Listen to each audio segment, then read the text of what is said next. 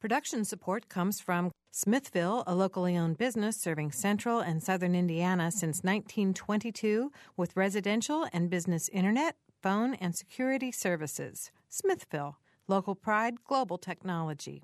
Information at smithville.net.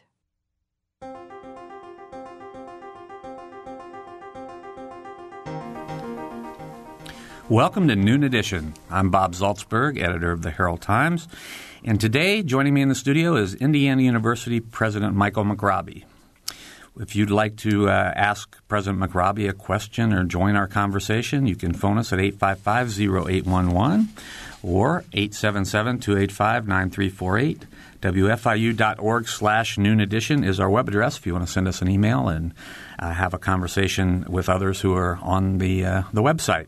We're going to have a conversation here. Thank you for being here. Pleasure to be here as always, Bob. All right. So we're going to have a conversation here, and we'll get to your calls and your comments a little later on in the program. But please grab those numbers and feel free to call in. It's been a wild year. It always is, it seems like. But I want to start by just asking about, the Indiana legislature, the State House, and prospects for Indiana University's funding going forward from the state.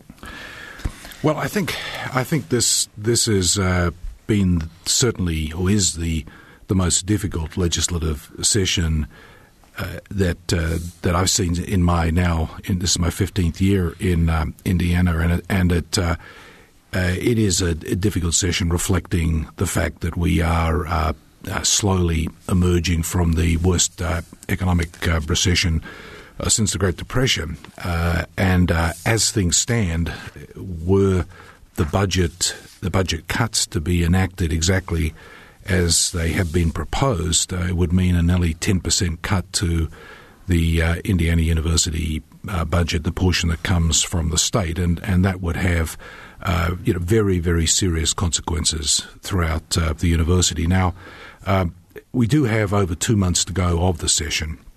The point we're at exactly at the moment is that the initial budget recommendation has cleared the House Ways and Means Committee. It hasn't gone to the full House. The House isn't meeting at the moment, and then, of course, it has to go to the Senate Budget Committee, then to the Senate, and then they have to reconcile differences. So there's a lengthy, complicated process to go, and at this time of the year during a budget session, this occupies a significant amount of my attention, and it occupies pretty much the full-time attention of a number of members of our legislative staff, and this is a matter that I interact with them on a basically a daily basis. I was on the phone this morning. I'll be on the phone later today to some of our people on various matters. And we have been working with members of the legislature, both in the House and the Senate, to really make our case for how these cuts as proposed would be damaging. We do understand, and I think we've endeavoured to cope with the difficult economic circumstances in the state, the very significant decline in revenue that's meant that everybody's had to shoulder their part of the burden, but also try to advocate for alternatives to what has been proposed. And I'm always I'm an optimist by nature, and I'm reasonably optimistic that the case we're making is being heard, and that where we will end up will be significant improvement over where we are. But of course, there's no guarantees of that, and we have to continue to work as hard as we can every day right up until the end of April to get the best possible result we can for the university. Mm-hmm. I think it's worth noting, you mentioned the 10% of the IU's budget that comes from the state. I mean, the amount that comes from the state has been reduced in, yes. I mean, the percentage that comes from the state. So what is the percentage that comes from the state now, roughly? Overall, if you don't just take the operating budget, you take all sources of income, our total budget's in the vicinity of about $2.7 billion, and the amount from the state is in the vicinity of about $500 million. So it's not it's annually. So it's not. It is a very important part of the budget, but we also get significant income from a whole range of other sources, obviously tuition, private philanthropy, research funding, clinical income, and so on as well. Yeah, I didn't do all that well in math, but 10% of $500 million is a lot of money.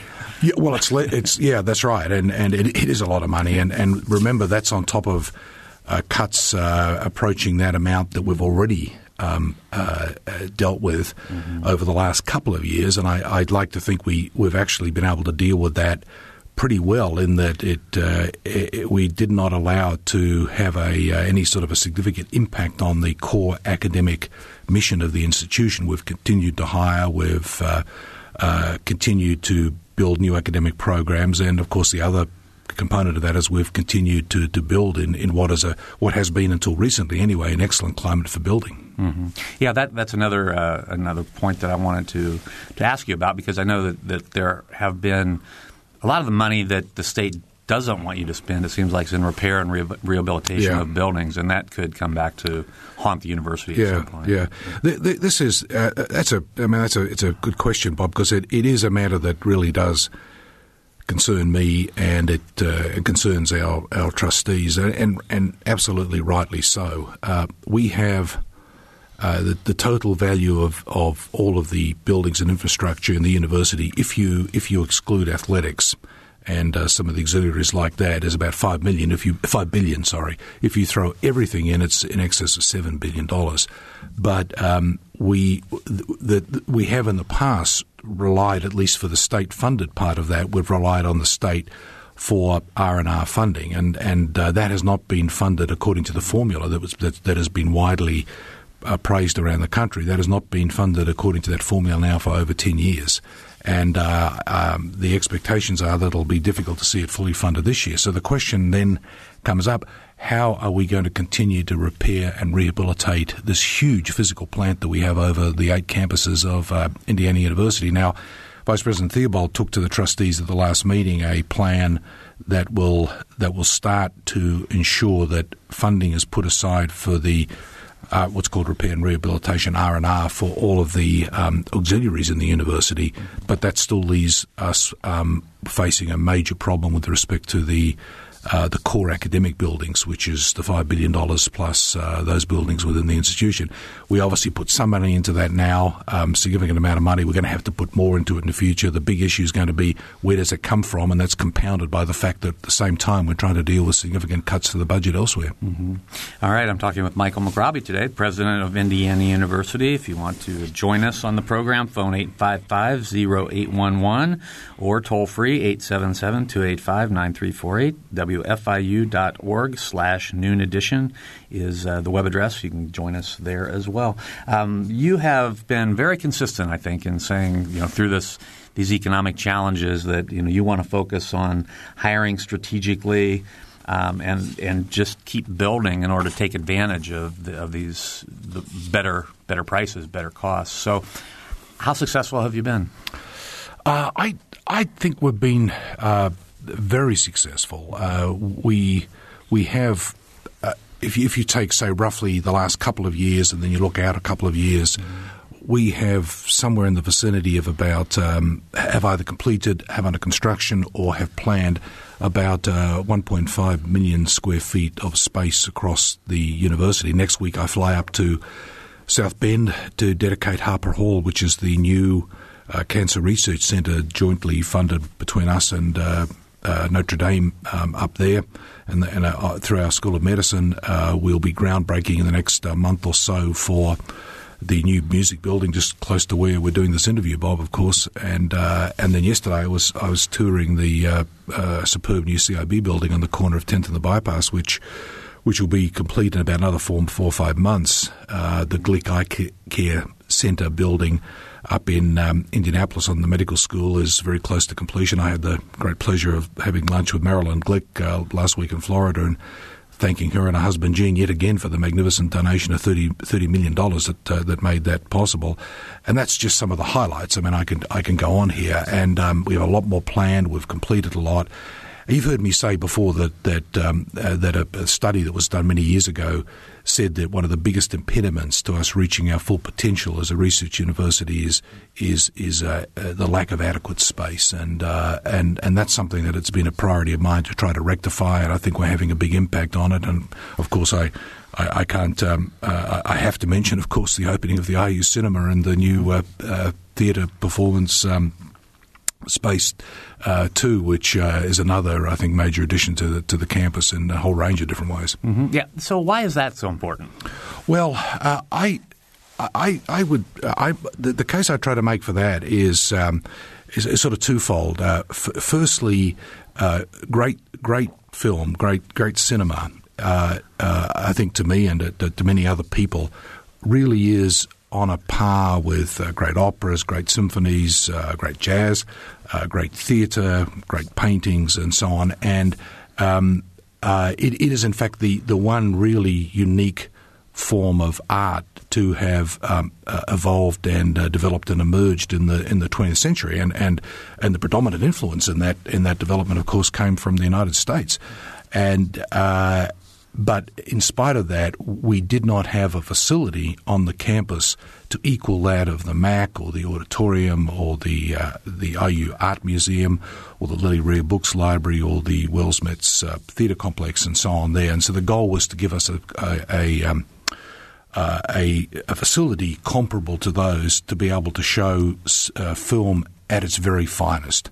And that, I think, under Jonathan Vickers' leadership has been done in an absolute exemplary fashion. I couldn't be more pleased with what Jonathan has done. Then secondly, we were for many, many decades a major centre for film studies, and I think we continue to be very strong in that area.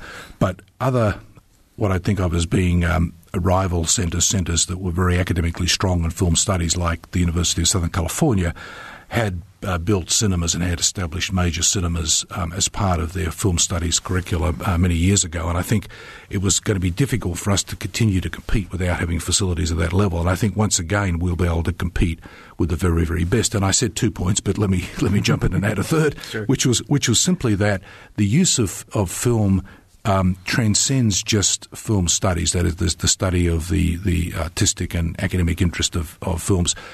It is an important part of the curricula right across the arts, humanities, social sciences, and other areas as well. And this now gives us an absolutely first-rate facility to back that up. Now, having said all that, I should also add that we have a new rehearsal and performance space that was part of that overall renovation that the Theatre and Drama Department has now started using, and will, I think, really give them, according to their chair, Jonathan Michelson. Jonathan said that he thinks that probably gives them facilities as good as any university in the country now in theatre and drama. Mm-hmm. Another area where there's been a lot of building, and before the show you said you had taken a tour yesterday, a hard hat tour of the 10th and the Bypass, the technology park. Can you give us an update on what's happening out there and what's planned? Yeah, one of the things we'll be doing is next month we'll be rededicating what was I guess up until today known as the RU Cyclotron facility, which will be rededicated as what we call the Integrated Science and Accelerated Technology Hall. It's rather a long name to be called ISAT Hall for short, but really reflecting its evolution into really a new facility, and it'll have three components. It'll have a new major centre of research for our Department of Physics and a number of other departments called the Centre for the Exploration of Energy and Matter. It will have a group now formed that is focused purely on the operations of the cyclotron beam to provide that beam to what used to be called MPRI and is now part of IU Health. It's called the IU Health Proton Therapy Centre. And so we'll have a formal dedication of all of that, and that really forms the northern end of the research corridor, and at its eastern end, around the end of the bypass, at 10th and the Bypass, there we have the new Innovation Centre, which was opened, I think it was last year, and the new CIB building, which will be dedicated this year, and, of course, the data centre, which we also opened about a year ago. And we have a number of other plans underway for expansions in that area. So that whole corridor there is really now our technology park, and it will be not only where various developments from the university in technology will take place, but we're looking to, and we hope over the next couple of years, we will be able to partner with the private sector to erect some new facilities in that area that will provide the opportunity for very close collaboration with people, particularly in information technology and the life sciences, but other areas as well along that corridor. So for all of us, all of our listeners out there, I mean, the overall goal for having a technology park is to be able to do the research, to do the work needed to make the discoveries, but also to transfer that knowledge to the private sector. Right. Yeah. That's exactly right. The whole point is that we have faculty right across the disciplines, really, who, as part of the work they do, come up with inventions and innovations, ideas that may lead to new products, new treatments, new cures. That they really need a place where they can sort of prototype those ideas, or what people say is to incubate those ideas, and that in part is what we've established in our technology park. At the same time, you're also looking for ways in which you can collaborate and interwork with people from the private sector, so that you can cross-fertilize each other's work. So we're looking for opportunities where we can work more closely with people in industry who are working in areas that may provide us with particularly good insights into areas of research that, if advances were made in those areas, could have a major impact for the kind of work those companies are doing, and that in turn has an impact in terms of jobs and ultimately in further resources that come back to the university. I did see Bill Steffens speak within the last couple of weeks, and some of that's already happening. So, right. Yeah. Well, I think that that we sold a company recently for $100 million, which over $20 million came to the university. At the company Angel Learning as well, and Richard DeMarchi in the chemistry department, the company that he was involved in founding, Marcadia, was sold for over $200 million, and some of the licensing for that is coming back to the university as well. Okay, we'll talk more about that and get to. I have to go back to the budgeting and the legislature a little bit. We do have a phone call, so if you want to grab those headphones, I have a phone call from John. John, go ahead. Well, yeah, thanks for taking my call. Sure. President McRoby was speaking earlier about the budget issues, and then he went on shortly thereafter to say he was flying up to South Bend. I wanted to pose the question, is he really flying from Bloomington to South Bend, and does that contribute to any of the budget issues? Well, it's probably the overall cost of doing so when other people are involved is about the same as doing it some other way. So the scheme of things, it's a relatively modest cost. Yep. All right, John. All right. Thanks for the call. Everybody's watching those dollars.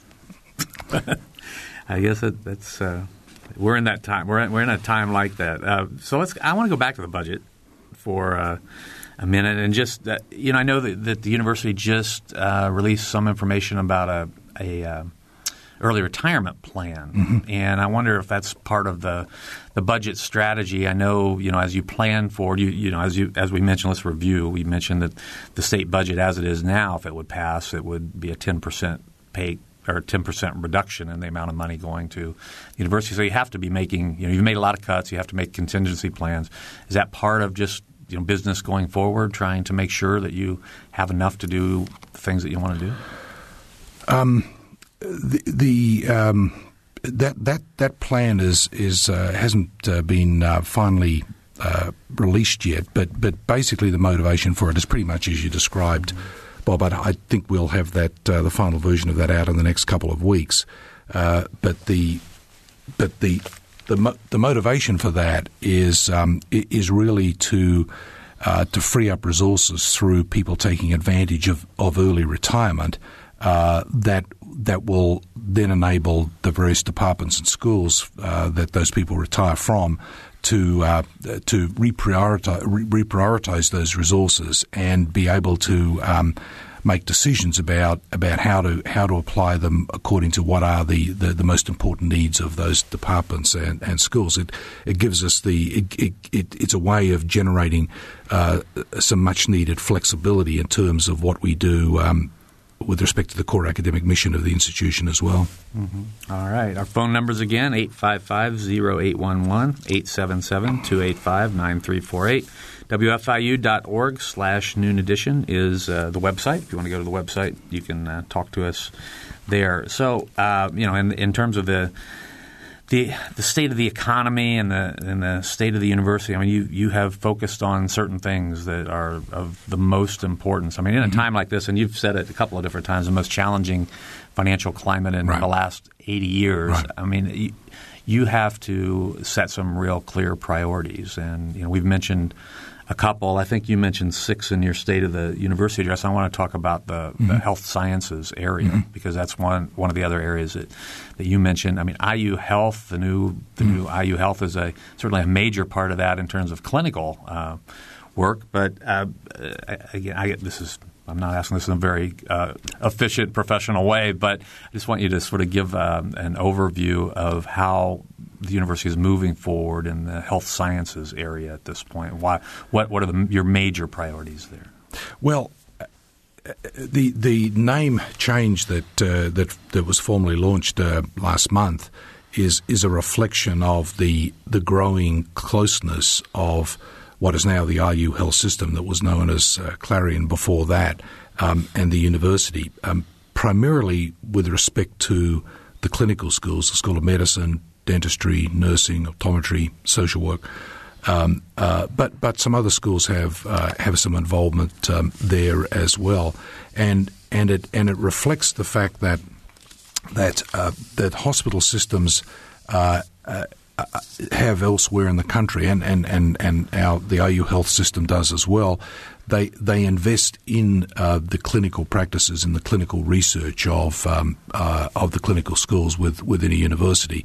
And if you can get that right, that is, if they can invest in the right areas that in turn have an impact back on the hospital system, you can both improve the academic standing and the quality of the research that's done on the clinical side of the institution, but you can also improve the quality of care and treatments that you can provide on the hospital side of the system. So this is a step, I think, in improving what's already a very fine hospital system to make it even better and to improve the quality of service that it provides to hundreds of thousands of Hoosiers every year, and at the same time use that to improve the standing of our clinical schools as well. So that really is part of what's happening here. Then another component, of course, is that out of all this, again, just as we were discussing before, comes innovation, inventions, discoveries, and so on, what's called translational science,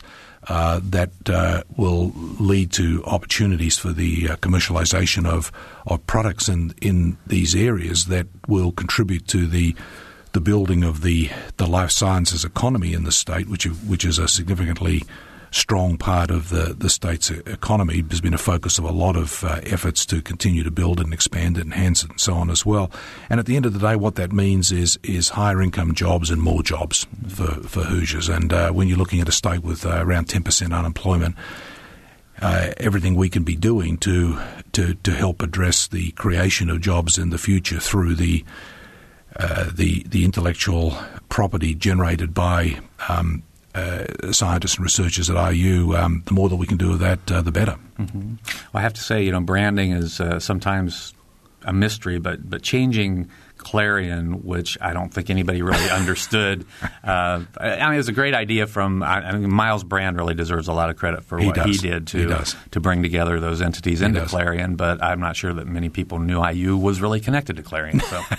So. We did some market research when we were – I'm on the board, and when we were making the decisions, and some of the market research showed that that people, well, it showed what you said, that most people really didn't have a very good idea what Clarion was, but a lot of people thought it was a hospital construction company because they associated it with a lot of the construction that was going on around the state as well. And I have to stress, I think, as you understand, Bob, the incredible importance of this. This now means that we have something, by we I mean IU Health has something like 40 major facilities around the state, including obviously Bloomington Hospital, and maybe about a total of about 100 facilities from the north to the south, east to the west of the state. They are now all branded as IU Health with the IU logo there. So I think all of a sudden you've gone from the name Clarion, which was pretty much anonymous, to 100 places bearing the IU mark, as it were, the IU brand, and all of a sudden people, I think, will understand the huge impact that Indiana University has every day on the health and well-being of just hundreds of thousands of citizens of the state. And I assume that anybody who's in one of those 40 facilities now has access to specialists and specialty care from the rest of them. Right.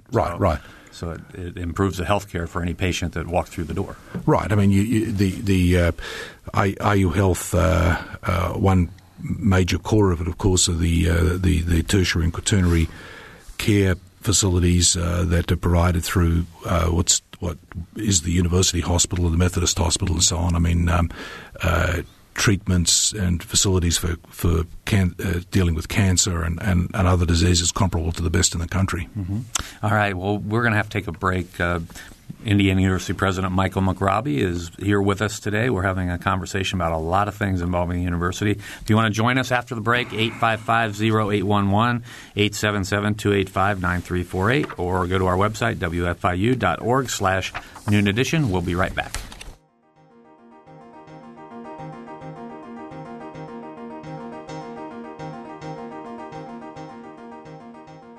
This is Noon Edition on WFIU. Production support comes from Smithville.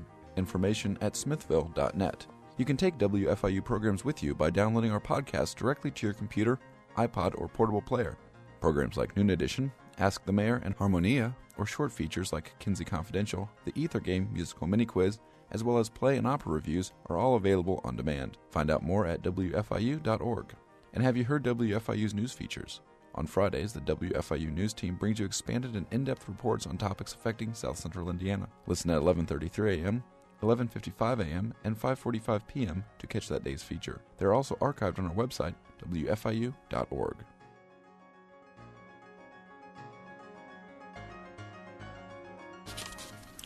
Welcome back to Noon Edition. I'm Bob Zaltsberg from the Herald Times, along with Indiana University President Michael McRobbie. You can join us on the program by calling 855-0811 in Bloomington or 877-285-9348 outside of the local calling area. WFIU.org/noon edition is our web address. We had a story in our paper, I don't know, it's been a month ago probably now, about 5 IU professors were named to the American Association for the Advancement of Science. And that was, that's one of those things that, to the untrained eye, it's an honor for a professor, but to people who are in the academy, that's a really big deal. Yeah. It was a wonderful achievement. I was just delighted that 5 of our particularly distinguished faculty received that honor. 4 in our superb Department of Biology and one person in political science, Ted Carmines. And I think what's so important about this is that it's easy for institutions to trumpet how great they are and say, we're terrific and we're wonderful and what have you. But the more discerning critics will say, well, prove it. Give us the evidence that you really are good. And I think one of the best ways of demonstrating the quality of an institution is how many members of that institution are members of some of the major national academies. I use academies in the general sense here, and I'll come to that in a minute. But how many faculty members are members of those academies? Because these are organizations that have pretty objective ways of the peers of those scientists reviewing their work and making a decision as to whether they're of the standard to join that particular academy. So to me, 5 of our very distinguished faculty members becoming members of the American Association for the Advancement of Science is a statement about the quality of their research and more generally of the people with whom they interact, because every researcher is supported by many colleagues and others around them as well.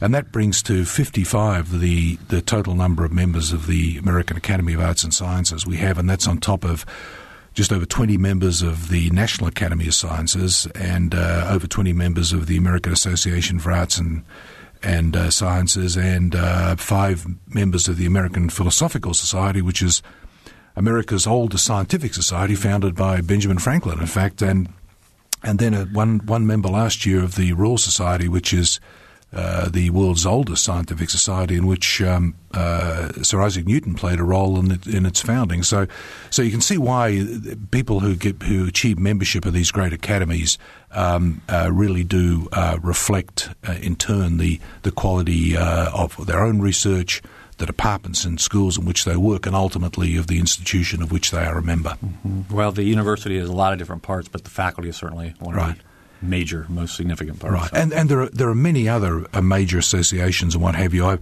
I've tended to focus on these myself because these are the sort of peak general academies, but just I think a couple of days ago, one of our faculty became a member of, I think it's the American, a fellow of the American Society of Microbiology, another very important academy as well. Well, we've been lucky to have Ted Carmines on this program. Oh, so, right. He's from political science. He is, and he's working in the Center for the Study of Congress that our great congressman or ex-congressman Lee Hamilton has now returned full-time to head. Yeah. I'll just name the others from biology. Linda Delp, Roger Hangarter, yeah. Roger Ennis, and Rudy Raff. Right. So. And a number of those are in evolutionary biology, and Rudy, evolutionary developmental biology, and Rudy Raff is regarded as really one of the co-founders of that field internationally. Mm-hmm. All right. Now, another issue that's come up, or another process that's come up, is the benchmarking process that the university has embarked on. Can you tell us more about that? Yeah. I think you were mentioning my last State of the University speech, Bob, and in that I had some comments about how even the best institutions that has administrative processes and units that have built up over time, even with the best judgment in the world, inefficiencies are bound to enter into the system. And I think one needs to constantly be benchmarking yourself against other comparable institutions to see whether the processes and the ways in which we use our resources to support the administration of the university are being used as effectively and efficiently as possible. So this exercise is one that Vice President Theobald is heading up, specifically focused on studying how good are our administrative processes and how do they shape up against those of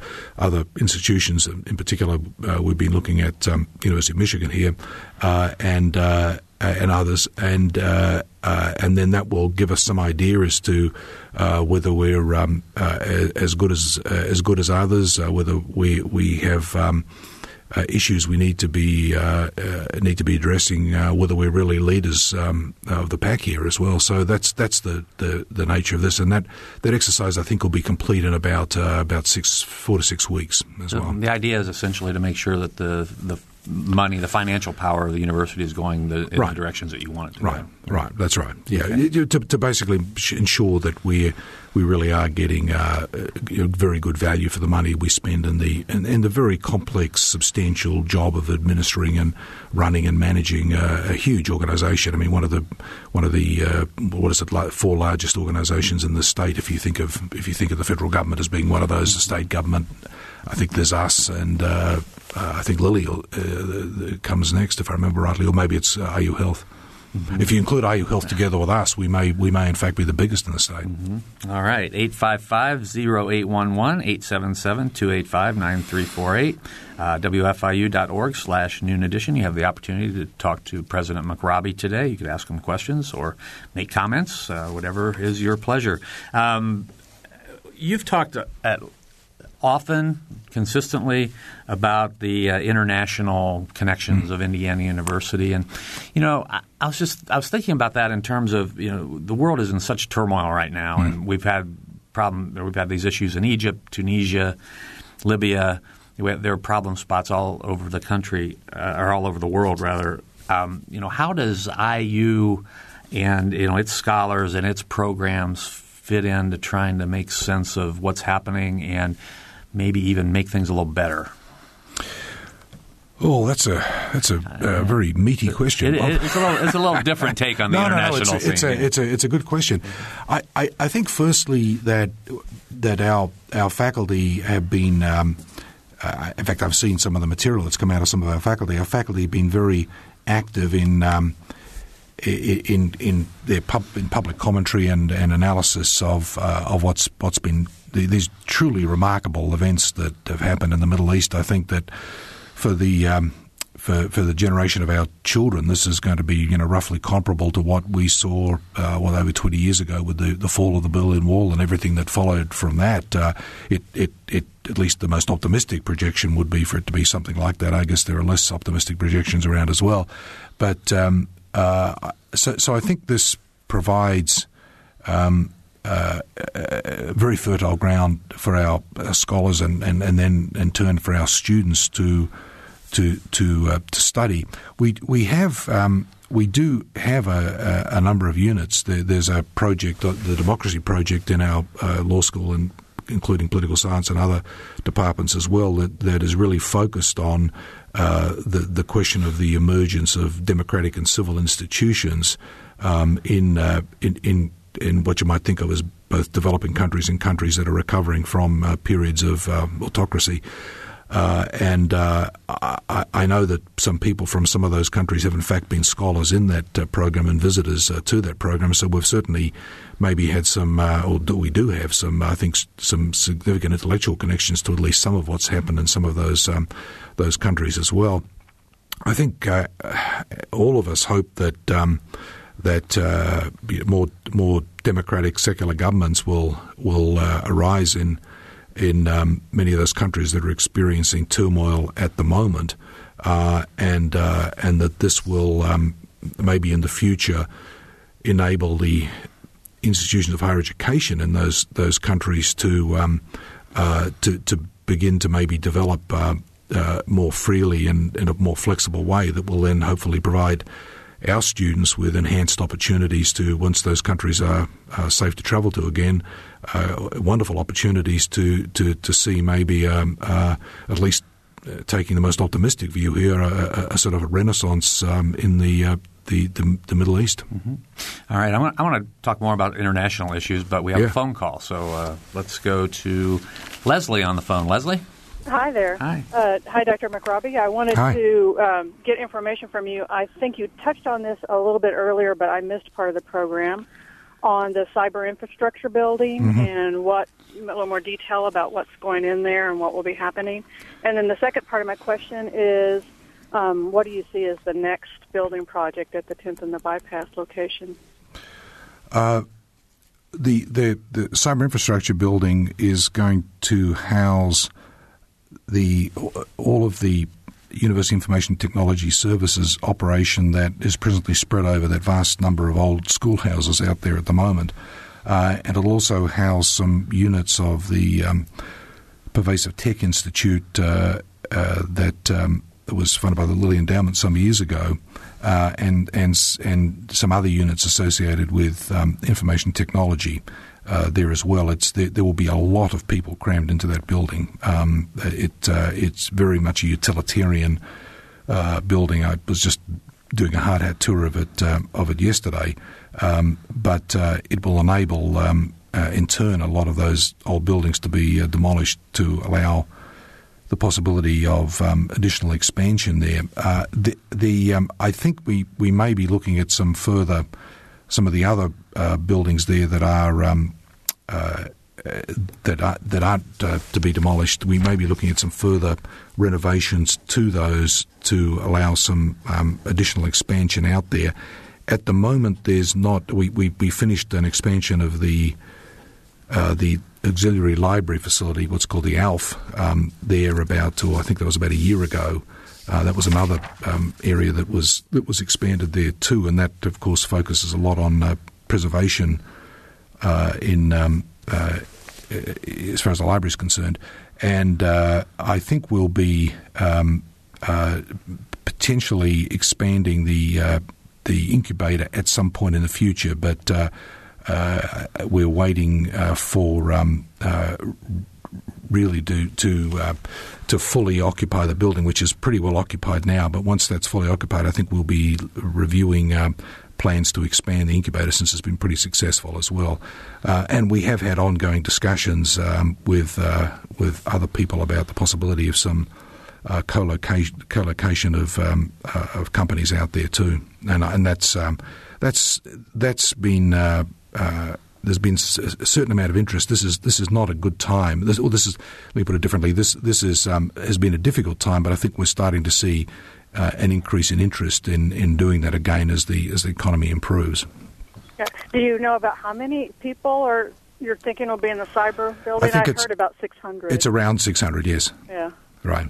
And what are the plans? It's going to be in excess of 600, I think. In fact. Yeah. Well, it's an impressive building, so.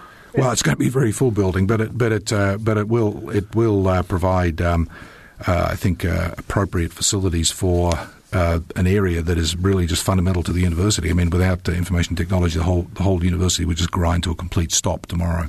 Yeah. All right, Leslie? Is that thank you. Cleared up? Okay, thanks for calling. Bye-bye. All right, 855-0811, 877-285-9348, WFIU.org/Noon Edition. I think you're getting a lot of attention about that tech park because it's very visible out there. You can see a lot of construction going on, and it's obviously it's a major part of the way things are going forward with universities. Yeah. It really is something that is long overdue for the university. I'm glad we've really got it moving now, and our hope is that it will ultimately have a big impact on the creation of new jobs, new companies, and that will in turn enhance and enrich the academic and research enterprise within the university as well. Mm-hmm. Of course, Mayor Kruzan announced the other night that the city and the university have an agreement in principle on the 12 acres in the downtown area. That's right. Mm-hmm. Yep. So we'll see if that one comes forward and all the T's get crossed and the I's get dotted in the next few weeks. Yeah, so. And he's been very supportive of our efforts out there as well. And I think he understands the scale of our ambitions ultimately for that whole area out there too. How important is the bypass to you out there, getting that bypass finished? Oh, probably the same as every other citizen of the city of Bloomington, Bob. Right. I mean, I think when it's finished, it obviously with the buildings that we've got there and some of the demolition that'll take place, it will fully reveal what a wonderful site that's going to be for future development for the university and its partners out there. At the moment, of course, there's one massive building site on the bypass. Right. I want to go back to I said I wanted to revisit the international connections because that again is a major part of has been a major part of your emphasis on IU, and you've built some connections in China and. We were just talking before the program about Korea and other places over there. Can you give us an update on the relationship with? I don't remember the name of the university in China, but the one that we have a partnership with. Well, we have partnerships with, from memory, I think it's about 8 universities in China. The one that we've focused on a lot is Zhejiang University in the city of Hangzhou in the province of Zhejiang. And it's significant for a number of reasons. One is the Chinese are very big on rankings, I guess, as we are too. And it's ranked as their number 3 university. Used to be, or I think is still known as the Cambridge of the East. And it's a huge, very, very good university. And we've got academic connections with Zhejiang in a number of areas, and we've had them going back a long time as well. And there are people in the university like Bob Eno who have had long-standing academic connections with Zhejiang and played a significant role, I think, in helping us expand and build our connections with them as well. It's a an interesting place in that it's in a more manageable city. I use the term relatively speaking, more manageable city than Shanghai or Beijing, both of which are gigantic cities. It's a modest city of only 5 million people, but with a fine university there. But we also have. Oh, sorry. The other thing I wanted to mention is Zhejiang province is the sister state, as it were, of Indiana too, and so Governor Daniels has been over there, I think 3 times. I was with him on one of his visits. And he's put a lot of effort into building relationships with Zhejiang. It's also known as a sort of Silicon Valley of China too.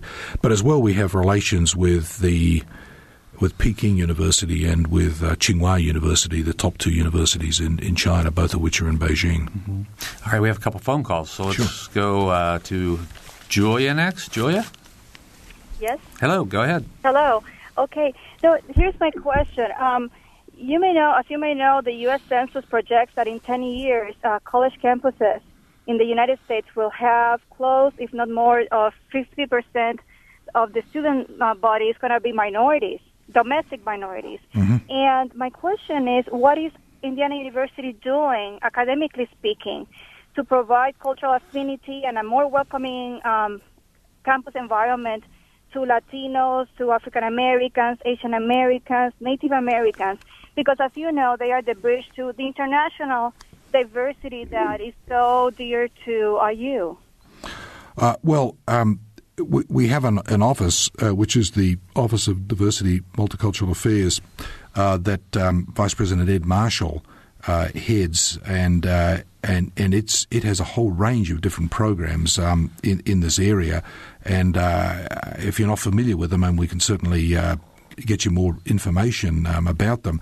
But in this context, I was very pleased to have been able to appoint last year, I think it was in August last year, our first Hispanic Vice President, who is Vice President Jorge Jose, as our new Vice President for Research. And he is Mexican by origin and a very distinguished professor of physics, in fact a member of the fellow of the Association for the Advancement of Sciences as well, and he's been doing a fine job in his position, and I think is probably indicative of the fact that no doubt there will be, given exactly the demographic issues that you raised, there'll be more people who are now seen as being minorities in significant administrative and managerial positions in the university in future years. I mean, after all, you have an immigrant as the president of the university as well. Julia, that's an excellent question. We're going to have to move on, but I know it's a challenge that the president has talked about before, and I think that it's incremental. It's incremental, but last year the figures for minority student enrollment were up, and overall in the university there was an improvement. We are starting on average in the university to look pretty close to the state average in terms of minorities. Bloomington is not what I wanted to see it, but it's improving. But overall, we're headed much closer to the state average in that regard. All right, Julia, thanks a lot for the call. We're going to go next to Jordan. Jordan? Hi, Dr. McRobbie. I need some help here. I've had 2 of my children go to IU, and the third one's going to go, and they've had good experiences, but it hasn't been a good experience for our wallet. And a lot of my friends who work at IU say, well, prices have to go up because you can only get good professors by paying them more.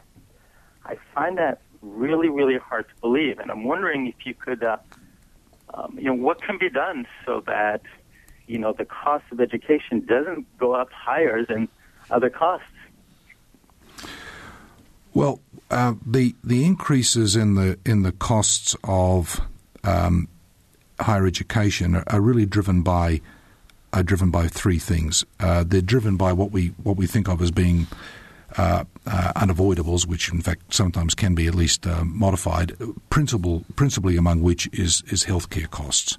And we've put a lot of effort into trying to reduce the rate of increase of healthcare costs because that is a significant component of the overall cost of an education at Indiana University. The second is technology, and the reasons for that are simply that technology has to be refreshed every 3 to 4 years, and that in turn becomes a cost even if you average it out.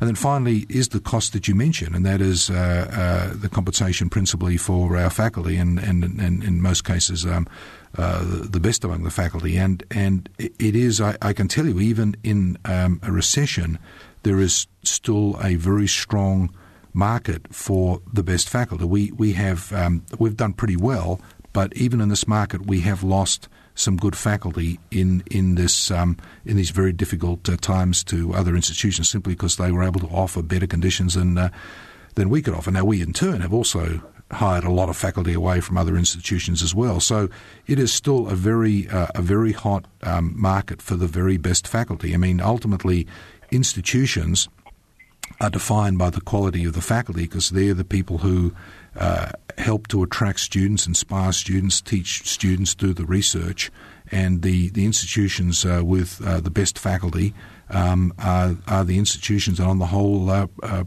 prosper and do well.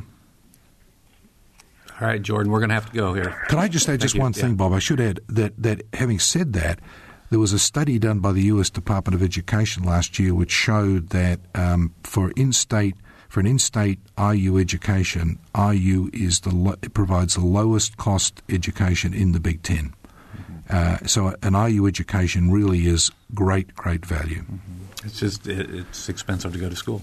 It's just expensive to go to school, but you benefit from it because you tend to earn. Well, I think the figures show something like twice as much money as somebody who doesn't go to college for the rest of your career, minimally. Yeah. You know, we have lots of other topics we could go into, but we are really about out of time. I'm talking about the whole issue of the cost. I mean, on the federal level, we just had a story in our paper about Pell Grants that could be going away in the federal budget, or not going away, but could be reduced significantly in the federal budget. And a lot of students do have financial aid. We have less than a minute to go. Yeah, I just add, Bob, that I think I've got a lot of concern about what's happening with the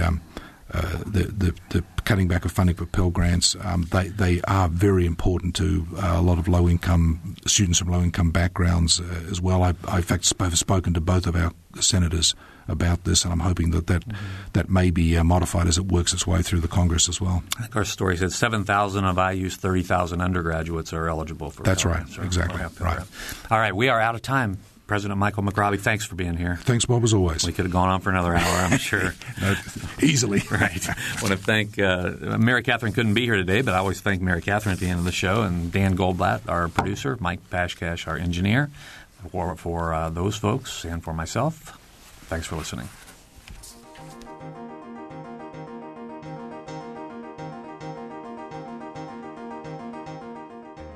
Noon Edition is a production of WFIU and the Herald Times.